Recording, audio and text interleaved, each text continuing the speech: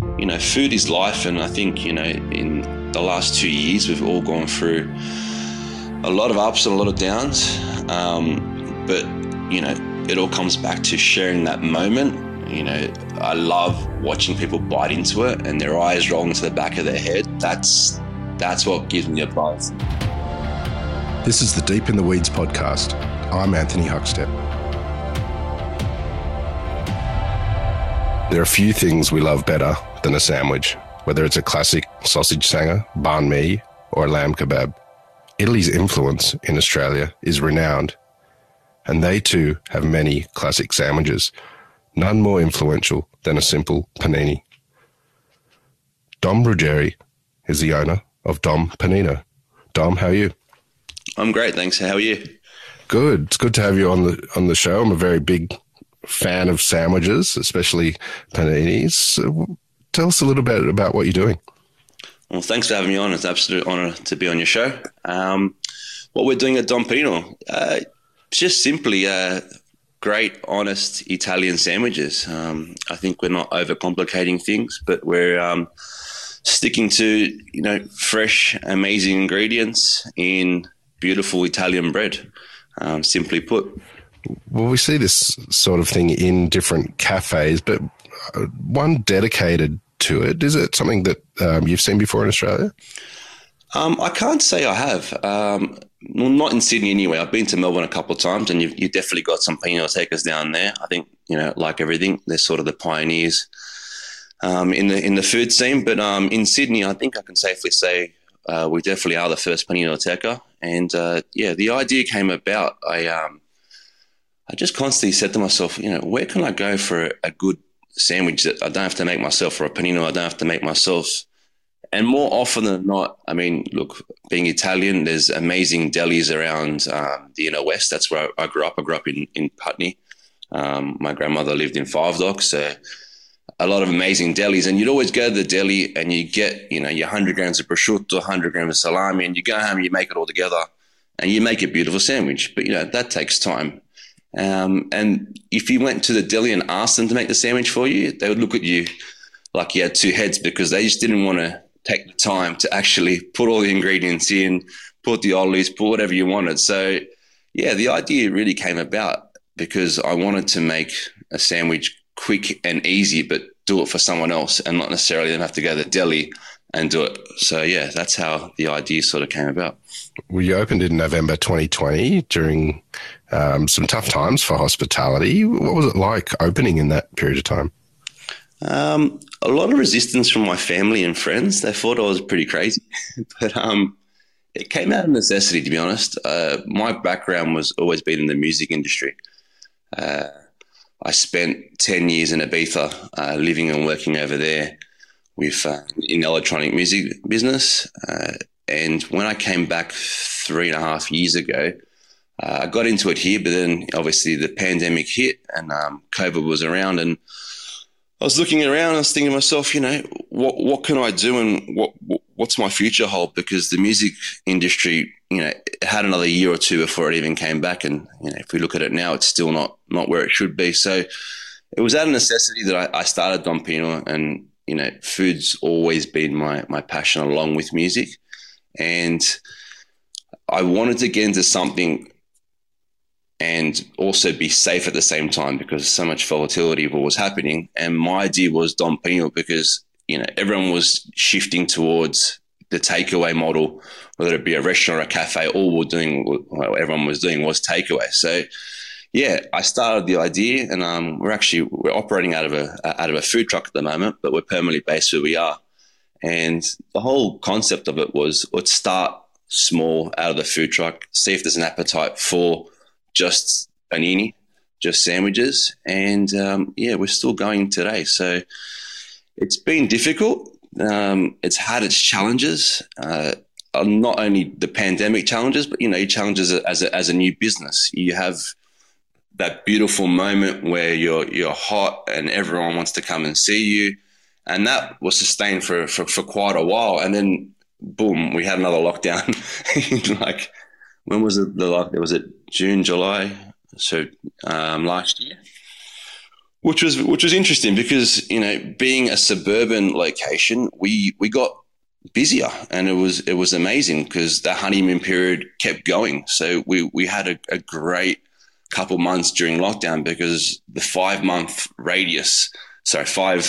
kilometer radius really helped us, and we were absolutely loving it. And it was a great way to build the business and get the locals really, what's the word I'm going for? Like really loving what we're doing and trying it out more than that, just that once when you do have that new business. So you sort of have people that come once and they'll come again another 6 months later.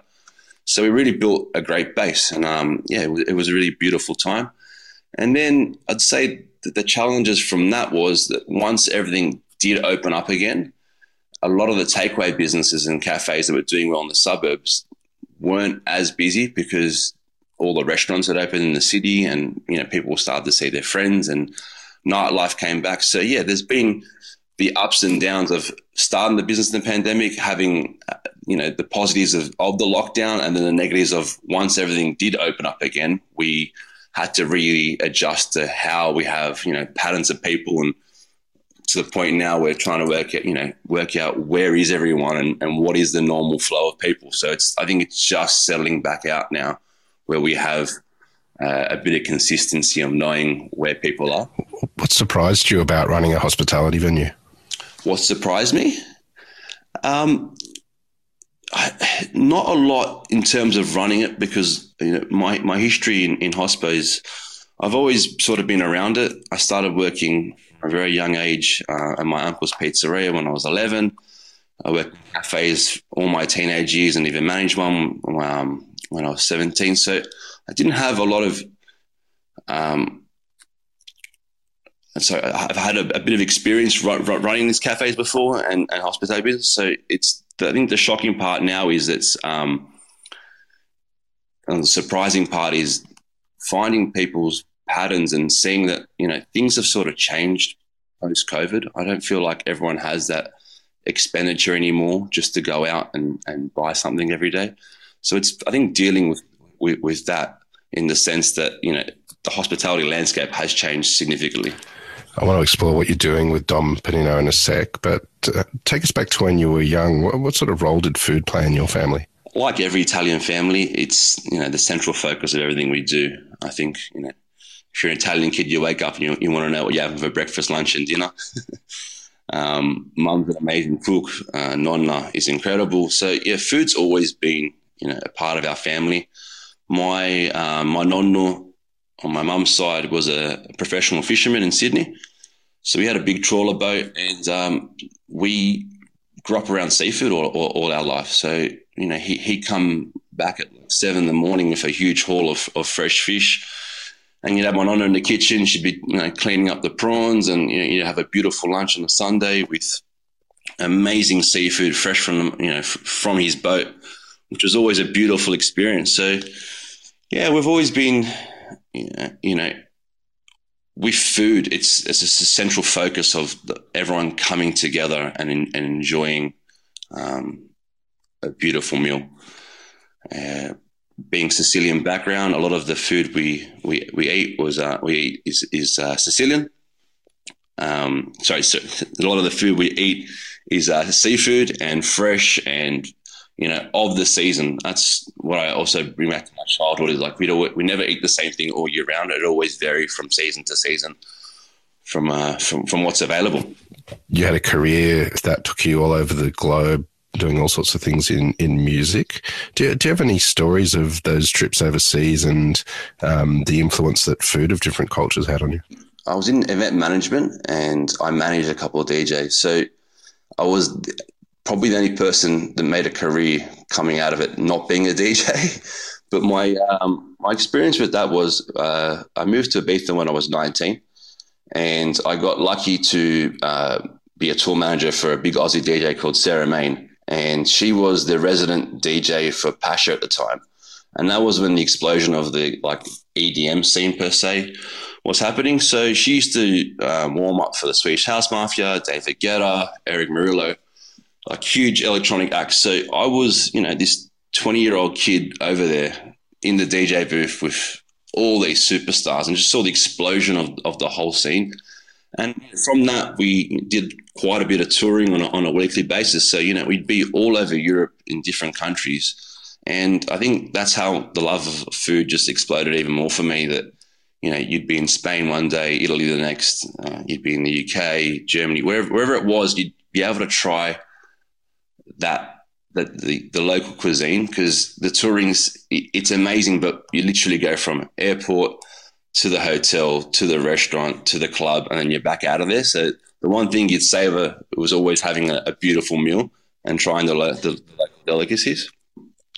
But yeah, living in Ibiza was just incredible. It's a very cosmopolitan island, and I'd say it's like the melting pot of all the cultures around Europe. And you'd have the best restaurants from every country represented in Ibiza.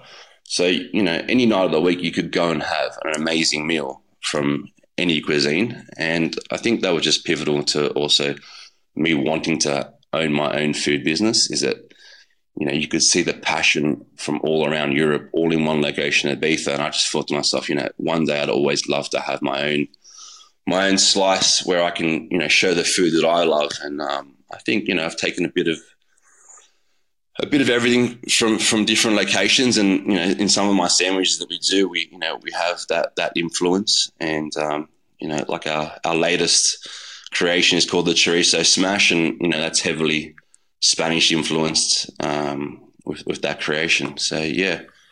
Are there any skills or lessons learnt from your time in the music industry that you've transferred into what you're doing now? Great question. Actually, I made a career of making people dance through putting on events and looking after these DJs and then performing. And, seeing people happy through dance is a lot of the inspiration. That now what I do is, instead of making people happy through dancing, I'm making them happy through my food.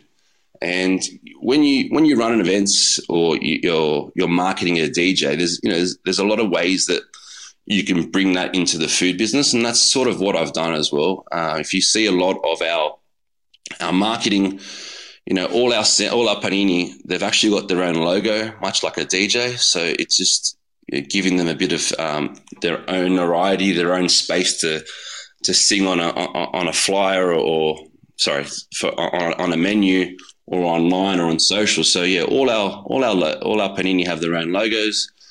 We heavily focus on promo clips. So every special we do, there's a new video, and clever editing or quick cutting, and I put music over the background. I just feel like a lot of my time in the music business has just transferred into how I market Dom Pérignon. And I think, we do stand out a little bit from the crowd. And, more often than not, when someone comes to the counter and they're not even looking at the menu, they've got their phone out, and they just show me the video of me making the sandwich. Like, you sort of have that little bit of a celebrity status that we saw you make this and we had to eat it. So, yeah, I guess there's a correlation between, marketing a DJ and marketing a sandwich or a nightclub and a restaurant. Essentially, you want to put, bums on seats, or you want to put, ticket sales. So, yeah, there's been a lot of cross-pollination with the industries that I've sort of tried to take into the food industry. You've got many different sandwiches and paninis. What's some that you can tell us about that do really well? Well, our signature one is called Nonna's Nostalgia, and this is purely a sandwich panino that it was an idea to bring my childhood to the menu. So, being Italian, you grow up and on Sundays it's always a family lunch or a family dinner. And you go to your nonna's house and she'd be cooking this amazing sugo or a bolognese, and, you could smell it from the driveway. And as a kid, the first thing you want to do is run inside, and nonna's there, she's cooking, she's stirring the sauce, and you get a piece of fresh bread and you just dip it straight in and you eat it. And that's heaven, and that's like my childhood to a T. So I had to, make homage to that. So our Nonna's Nostalgia is our slow-cooked pork and veal bolognese. We cook it over 5 hours, so it becomes really, really thick. And then what we do is when we actually make the sandwich, we put it back into the pan and we reduce it down for another 5 to 10 minutes so it gets even thicker. That goes on our bread with some smoked fior di latte through it. So you've got that smokiness and then a bit of parmigiano, rocket, and then a bit of olive oil on that. Is just, it's delicious. And it's like everyone's, oh, is it a meatball sub? I said, well, look, it's technically could be a meatball sub, but it really, it's literally bolognese on the roll, which sounds simple, but the complexity is that it's been cooked for so long, then reduced again, and then the smokiness of the fior di latte that goes through it. Yeah, it's just, it's cracker. You mentioned some of the menu as well as influenced by your travels. What's an example that you can give of that? Yeah, I think like there's a couple of specials that we've done over time as well. Like I spent quite a bit of time traveling to LA and New York, and by doing that, I mean I got into the whole love of like the New York style sandwiches. Trying quite a few of those out, and being a massive Sopranos buff, we have a little bit of influence on our menu with sort of some homages to like the, for example, we did the one called the Tony Soprano, which is a prawn cotoletta that we do with a bit of a slaw and Kewpie mayo. So that was like a homage to Tony Soprano. And then, yeah, like the other one we do is called the Joey Vodka, which is just like your typical vodka sauce that everyone does in New Jersey. They love that over there with a spicy sopressata and mozzarella, and then done with the chicken schnitzel coated in all the vodka sauce. So yeah, we sort of have a bit of a American influence, Aussie influence, and then yes, it's a bit of a mix. Tell us about the bread and how important that is, and what you look for in making a great panino. Definitely. Well, it took me, I'd say 3 months before I actually wanted to open up Don Pino to actually find the right bread, because I was never going to open up unless I had what I wanted. So I tried 20 different bakeries, and from sourdough to pane di casa to your damper rolls to sliced, and the bread is so important. Like it is the vehicle of the sandwich, and I finally found the right baker, and it was more so just sitting down with him, and I actually spent 2 nights just going through all the bread they make, and actually made the bread with him, and then I realized that what it was a combo of a couple of different ways they do a certain roll, but then how we cook it and how long we cook it for is essentially what we've come up with. So yeah, the bread we have it is a pane di casa, but the way we cook it and the way we do it and the shape it is what makes it special. So it's soft in the inside, but it's got enough crunch that when you bite into it, it doesn't rip the roof of your mouth off, which I think is so important for a sandwich. I'm sure you've had a couple that you get stuck in, and by the end of it, your jaw's sore and you're bleeding on the inside. So none of that at Don Pino. And we never toast the bread. All our bread is fresh every day. I'm just adamant about not toasting next day's bread. It just doesn't work. I mean, I think it's just cutting corners, especially if someone's paying decent money for a sandwich. They want something fresh and delicious. So yeah, we often get comments about how nice the bread is, which is great, because half the job's done if the bread's good. With a family so passionate about food, what's the response from the family about what you're doing? Yeah, everyone's super proud. My nonna is like the biggest influence with it, and a lot of the recipes for our menu, like our chicken schnitzel, it's her recipe. The way she cooks it, we do it the same.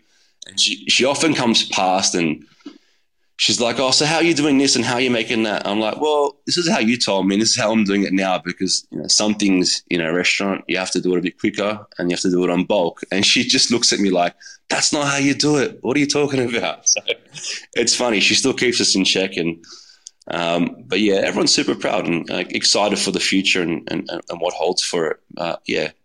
Like through the pandemic, we've had ups and downs, and everyone's been there to support. So being a family business, and I've got mum there on the weekends with me, which is great. And we do, she comes down on a Saturday and Sunday, and we have they're called sfinci, which is a Sicilian donut.